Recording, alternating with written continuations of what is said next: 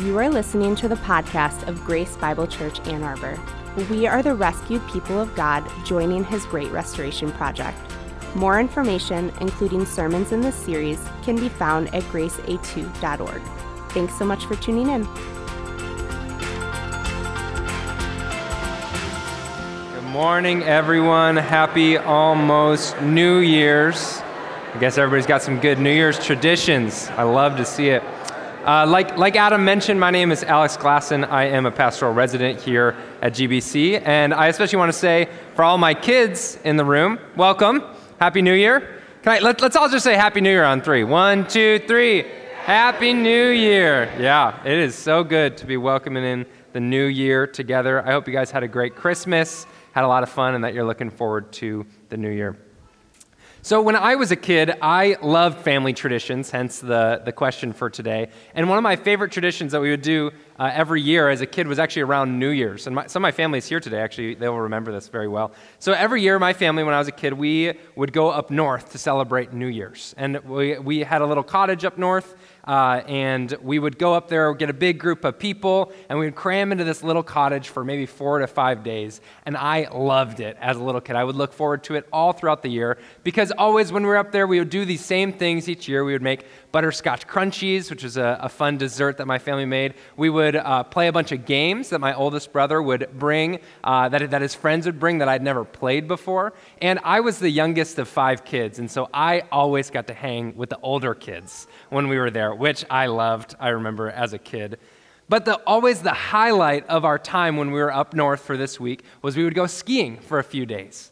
And that was such a blast. It was one of my introductions to skiing was these trips. And I remember this annual tradition. I think the thing that I loved the most about it was it reminded me, who I was. It helped me relax. It helped me let go of the worries that I had maybe from school or the social pressures. And it reminded me that life was good, that I was part of a family, that I belonged somewhere.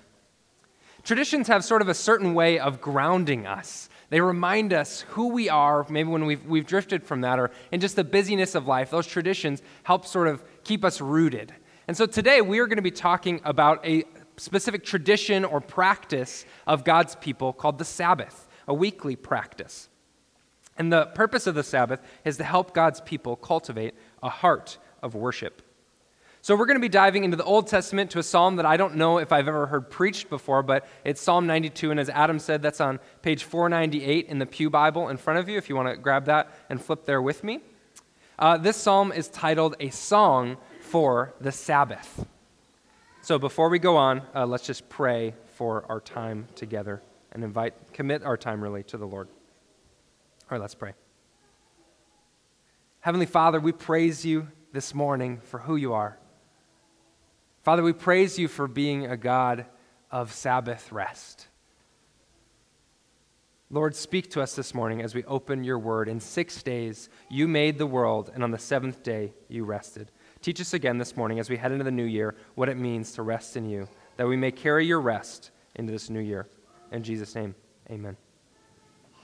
Okay, before we actually read Psalm 92, I want to give some important background on this text and sort of the Psalms in general that give us a little bit of context for, what is happening in this psalm in particular. So, as many of you have probably heard, the Psalms are like the prayer book of the Old Testament. They're kind of like the worship songs of the Old Testament, and they guided the corporate worship experience of Israel. So, God's people in the Old Testament would often get together, and they would actually pray these psalms together. But they wouldn't just be prayed, they were often sung. That was what they were intended to be done. And so there's something sort of about singing that really helps God's word come deep into our souls. So that's how the Psalms were used in the Old Testament. But even all throughout Christian history, past the cross of Jesus, the Psalms have played a central role in Christian worship.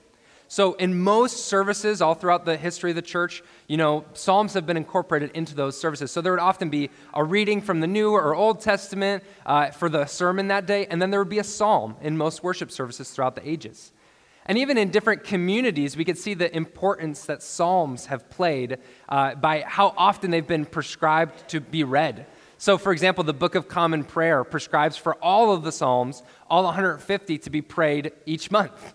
Or even in some monastic communities, they would pray through all of the Psalms each week, which is wild if you think about 150 Psalms in 1 week. But that shows us all throughout church history how much we have loved the Psalms. And it's precisely for this reason.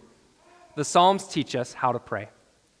If anyone here wants to grow in prayer, it's best to be immersed in the Psalms, to be soaking in them, because the Psalms teach us how to pray. And prayer is how we live out our relationship with God. The Psalms, they help us to do that. And again, like I mentioned, this psalm is specifically called a song for the Sabbath. So likely in Israel's Old Testament history, Israel would come together on the Sabbath and they would actually sing this psalm together every Sabbath. So I want you to kind of picture all of God's people coming together once a week to sing this song. That's how central this psalm was.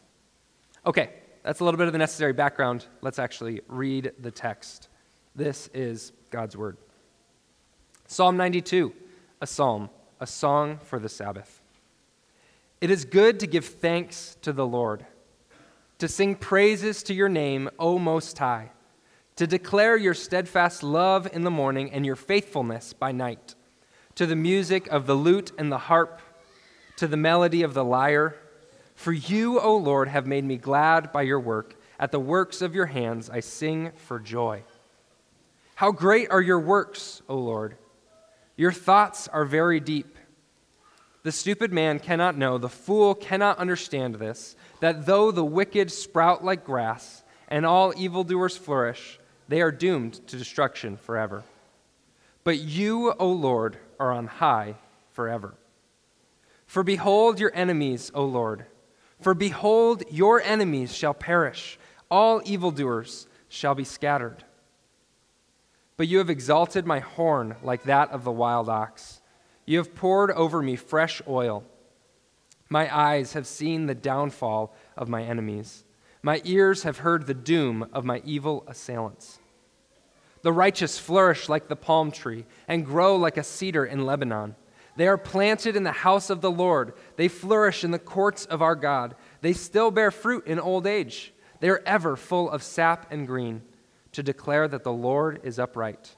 He is my rock, and there is no unrighteousness in him. Okay, as we dig into this text together, I have 3 main points to guide our time. And hey, for my second sermon, they even alliterate. So the first one, the goal of life. The second, the gift of Sabbath. And third, the great Sabbath. All right, to begin, let's start with the first point. First one, the goal of life. So the goal of life is work. Work and work, right? Wrong. The goal of life is worship. Work is good. Let me emphasize that. We are not doing a message this morning on Sabbath to say that you should all go quit your jobs and live as monks and do nothing but read the Bible all day. God created work in the beginning before the fall. God is passionate about good work, and we should be too. It's just not the primary reason he created you. Some time ago, I remember reading a book where the author actually asked, what do you think God expects from you each day? In other words, how does God expect you to fill your time? And I remember as I sat and I thought about what God expects from me, I often tried to give my thoughts, my answer to that question. And I sort of ended up with a to-do list of all sorts of things. Okay, well, God expects me to love my wife, love my kids, go to church, take out the trash, be a good neighbor, all of that stuff. But as I kind of kept reflecting, I realized that something more basic boiled down, something that I realized I could be doing all of those good things while missing this very central core. And I think life can often feel like a treadmill. Like you're just going and going and going, but you're not actually getting anywhere. And that often is the feeling that many of us wrestle with. I think it's probably one of the main reasons why many of us wrestle with the concept of burnout. Because we just feel like we have to keep going and doing more and more and more. And it's just easy to get lost sometimes in life.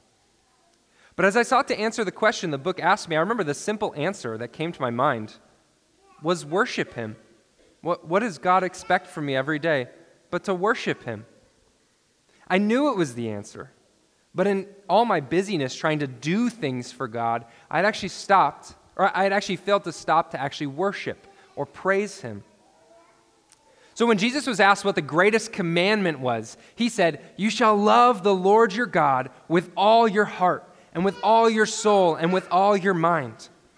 Or the Westminster Catechism puts it this way, the question, what is the chief end of man?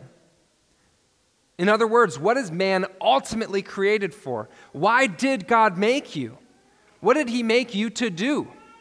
The answer, man's chief end, is to glorify God and enjoy him forever. That's speaking of worshiping God. That's what you and I were created to do. Or if you're still not convinced, here's Jesus' words when he's talking with the woman at the well in John 4, verse 23.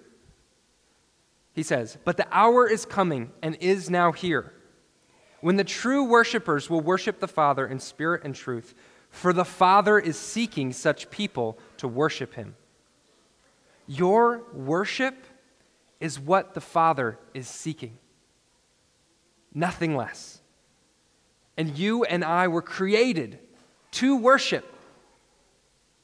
If you and I live and we work and work and work, but we never worship, we fail to fulfill God's desire and his design for our lives.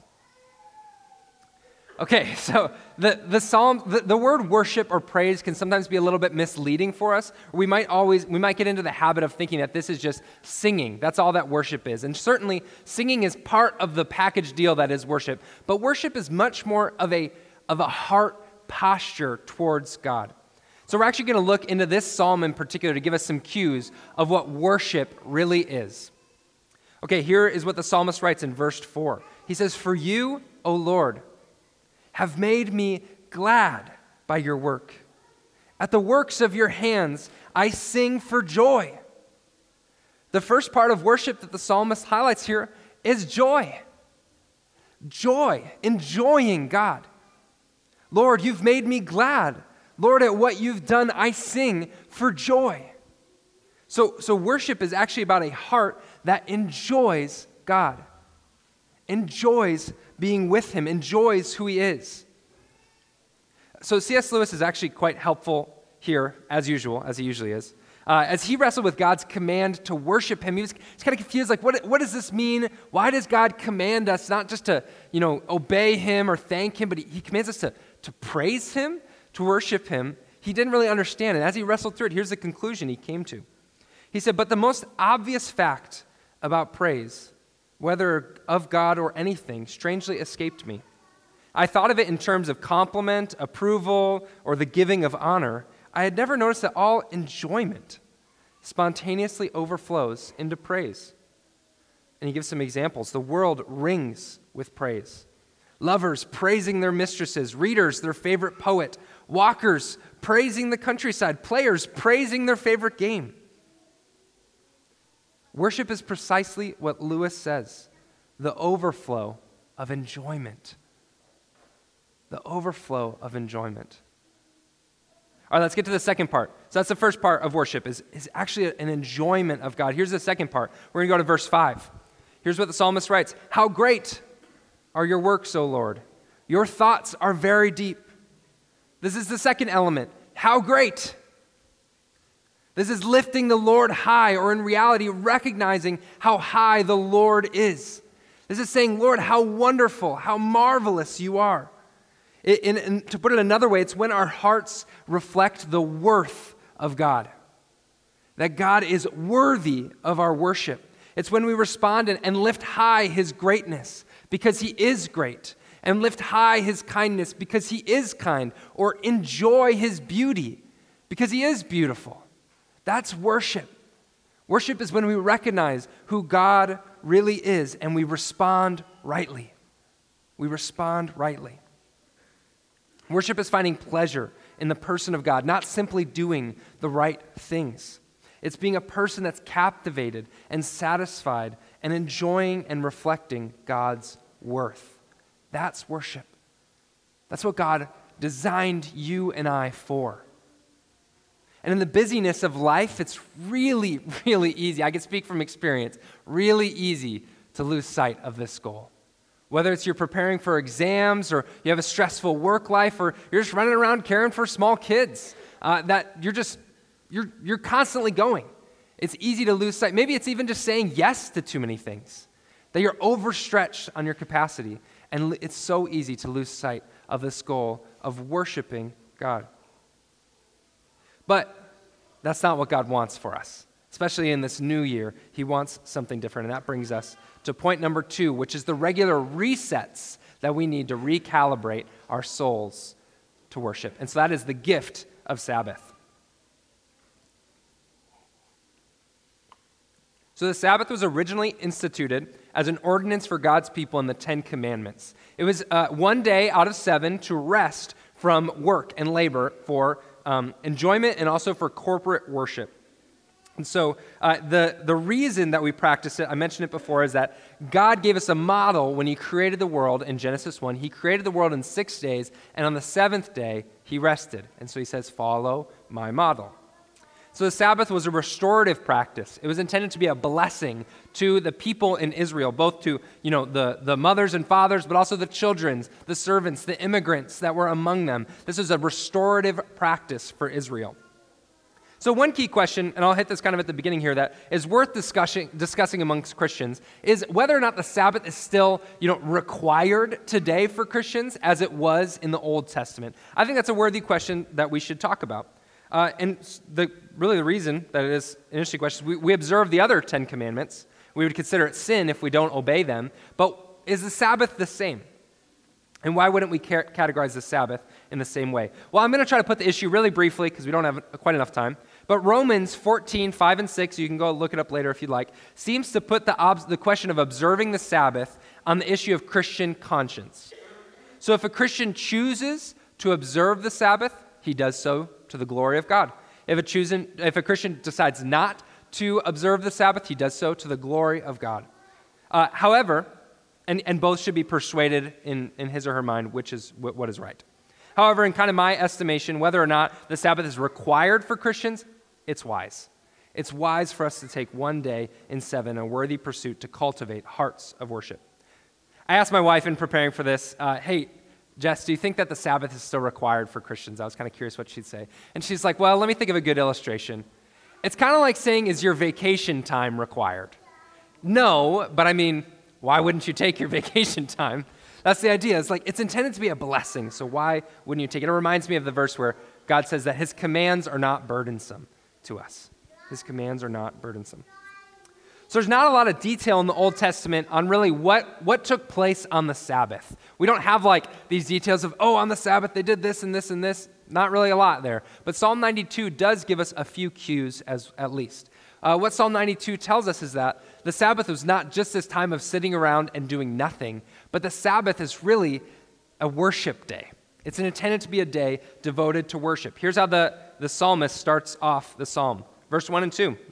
If you want to read along with me. It is good to give thanks to the Lord, to sing praises to your name, O Most High, to declare your steadfast love in the morning and your faithfulness by night. So right away, this psalm starts off with praise. There's almost a sense that the psalmist is reflecting back on Genesis 1 and reading Genesis 1 where God said things like, and let there be light, and it was good.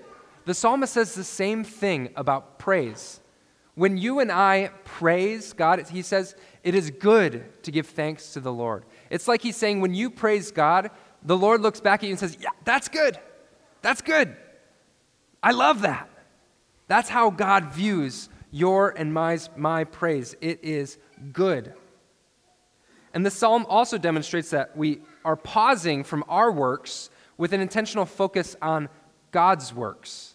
That's another thing that the Sabbath does for us. It allows us to kind of try to get rid of our self-absorption to become more God-absorbed. Here's what the psalmist writes in verses 4 and 5. For you, O Lord, have made me glad by your work.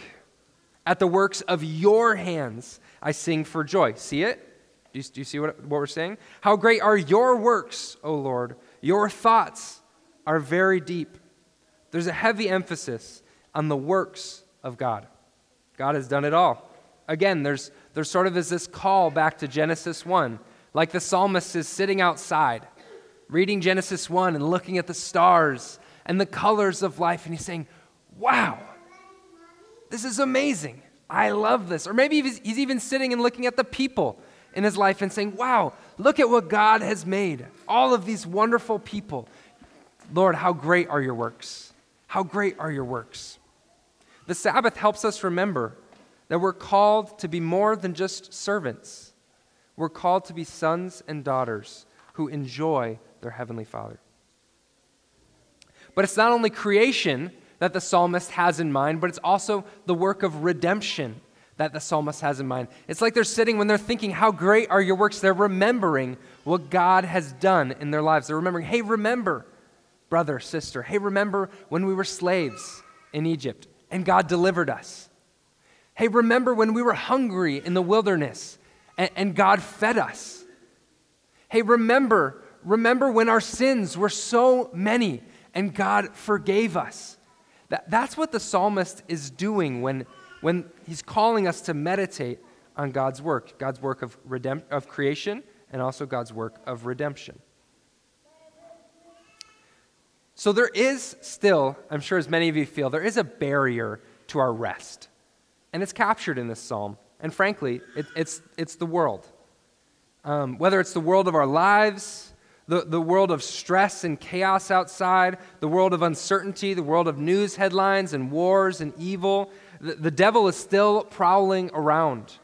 And our flesh, even though our sin has been forgiven, it has not fully been eliminated yet from our lives. And there's a lot of crying in our world about this sorrow that is still present. But the Sabbath, there seems to be an invitation to still a different cry. We're going to pick up in verse 5 and read through verse 9.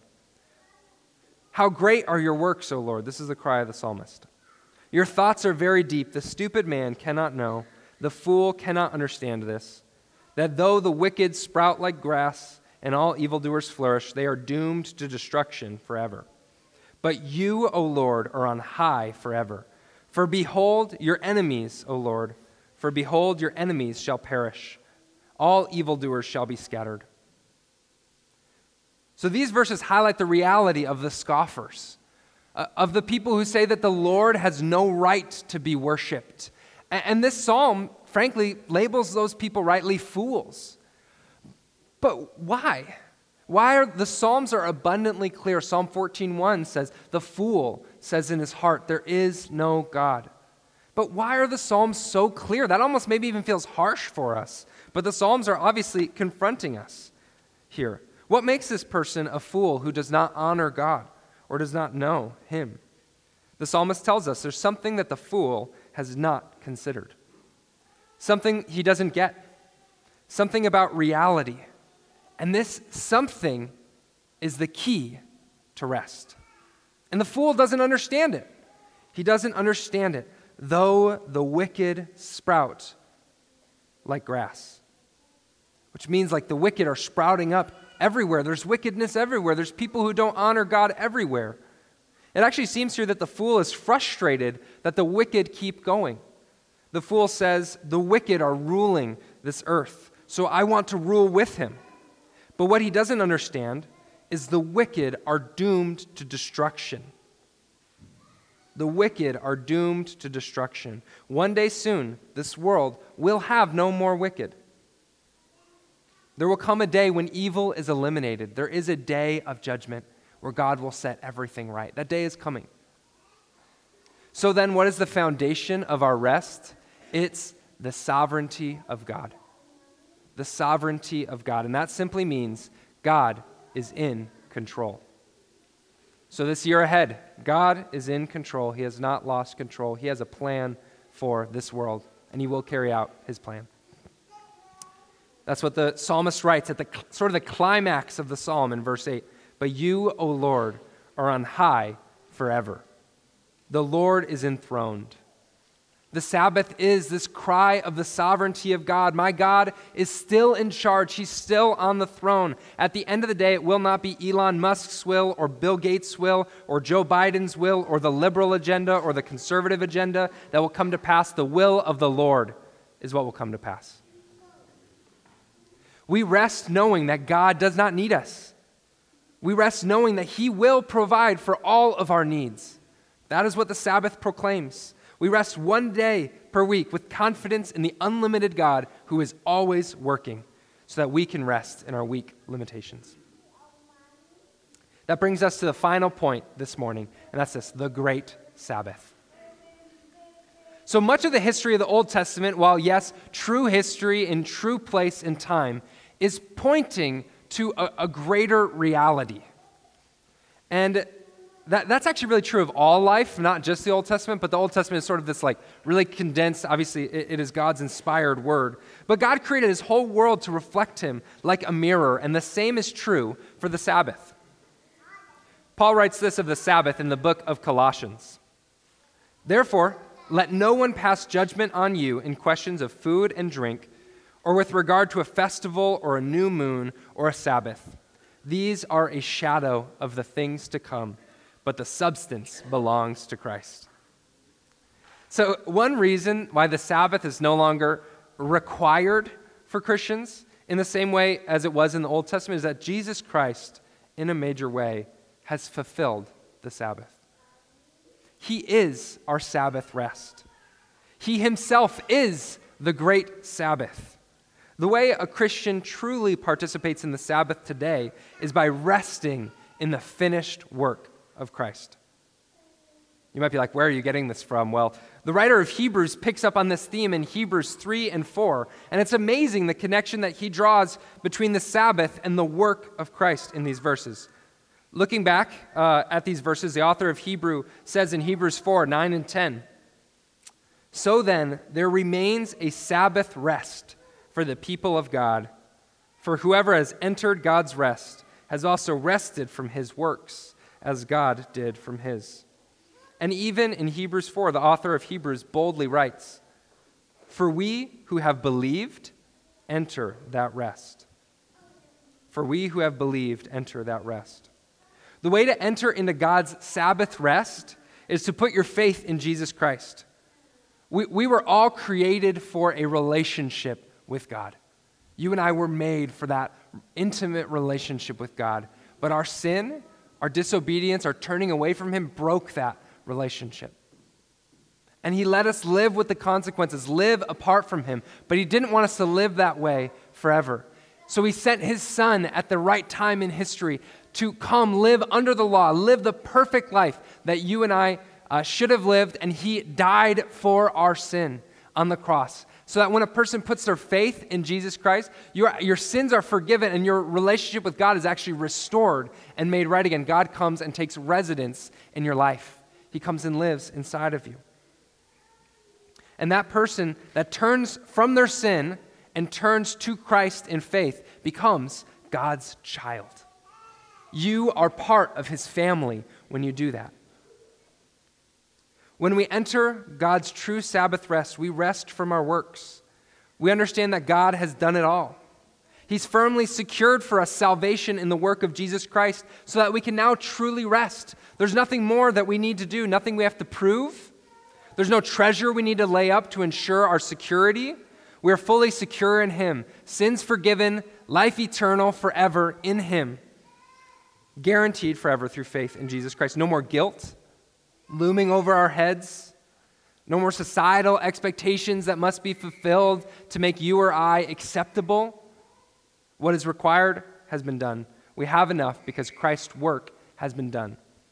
We hear the echo of Christ's words on the cross in John 19. It is finished. This finished work is the Sabbath rest. This is what the Sabbath has always been pointing to.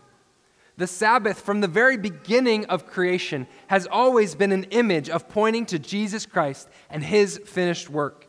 God rested on the seventh day, looking forward to the ultimate day of rest in the atonement of Jesus Christ. There is a completion of the Sabbath rest, a final Sabbath, a great Sabbath. It's Jesus. When we participate in that weekly Sabbath rest, we declare that reality. We say, I don't need to keep this constant striving and this constant running around. I have enough in him. I have enough in him. That's what we declare. We remember one day in 7 that the greatest and most important work in our lives is the work of Jesus. So as we head into the new year, how do we want to cultivate this heart of worship? How do you want to cultivate this heart of worship? I'll kind of close with what our family typically, our practice does, what we do for our practice, and then I'll give some challenges and some thoughts for maybe a couple different groups in here. So first, for our family in this season of life, Sabbath, obviously it changes each season depending on kids, no kids, whatever your work situation is. But right now, we Sabbath on Saturdays with me working on Sundays. And so we try to spend our Fridays knocking out most of our kind of chores around the house or any work or studying. We try to make sure all that is done by the end of the day on Friday so that we could take the whole day on Saturday and really just pursue whatever things are restful, whatever things cultivate that heart of worship. So hopefully this includes some time with the Lord and some time outside, or we often like to go to the library or just spend time with friends. Those are things that we typically find restful. But really the principle is, whatever you find restful, restorative, helpful in your relationship with God, those are the things you should pursue. And I think it's good to also incorporate some level of scripture and time together as a family if you're living in a family environment right now. Yeah, it doesn't always work out the way that we want it to, frankly. So, we sort of just try to receive whatever the Lord gives us. So, for example, a couple weeks ago, our car broke down on the Sabbath. So it's like, kind of got to take care of that, right?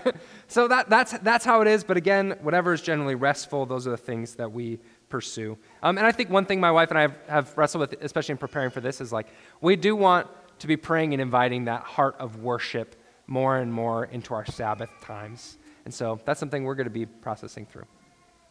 Okay, so I want to talk to just a few different groups of people. Now you have a little bit of a sense of what we do that might be in this room. So the first group, I want to talk to the people who maybe as I'm talking about rest today, as we head into a new year, this rest seems counter to anything you've ever experienced. It seems like so foreign and life constantly seems exhausting or constantly striving or trying to justify your existence, and you've never actually entered into Christ's rest. Maybe this morning is the time when God is inviting you to come into his rest. The moment when God is calling you to rest from all your works and rest in what Jesus has done for you, that he's welcomed you into his family through the cross. Even now, it could be just a quiet prayer in your heart. Lord, I believe.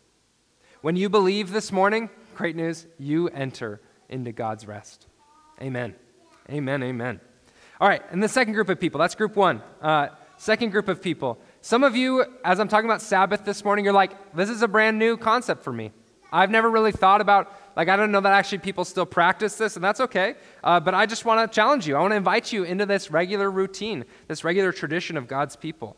For many of us in this room, the day that we Sabbath will naturally be Sunday. And I think that's good. I think our Sunday corporate worship is like an amazing thing that God uses, and that's part of our lives as Christian to cultivate that heart of worship. So I think for many of us, it will be Sunday. But perhaps, depending on your season of life, your work schedule, etc., another day might be preferable. I think that's okay. Again, the focus is on activities that are restful, refreshing, and help you connect with the Lord. Here's maybe just a couple potential ideas. Rest from your day job. Try to rest from your work around the house. Spend some time reading the Word, praying with your family, or out in nature if you're able to do that. I know it's kind of hard in Michigan winters, but intentionally enjoying God, whatever you're doing.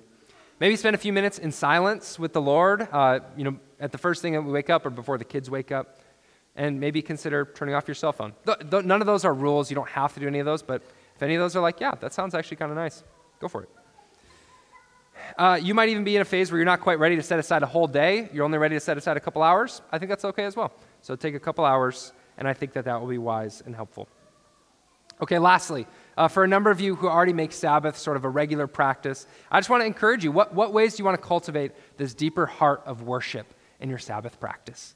So maybe it's remembering that Christ is our ultimate Sabbath rest and praying that God would help you to actually rest in him. Maybe it's slowing down to enjoy nature. Maybe you want to start reading and meditating on Psalm 92 during your Sabbath time. I've done that a handful of times, and it's honestly pretty helpful. So I found that very refreshing as well. So whatever it is, my hope would be just to encourage you towards worshiping Jesus through Sabbath rest. All right, let's pray.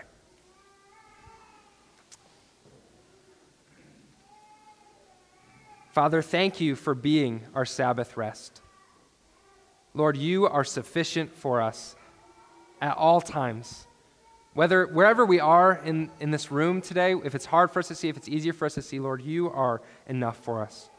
Help us to let go of the constant striving this year. Yes, Lord, help us to work during the week, but Lord, help us to also take these moments and a day each week to rest and lay aside that busyness so that we can embrace true hearts of joy and worship through the Sabbath.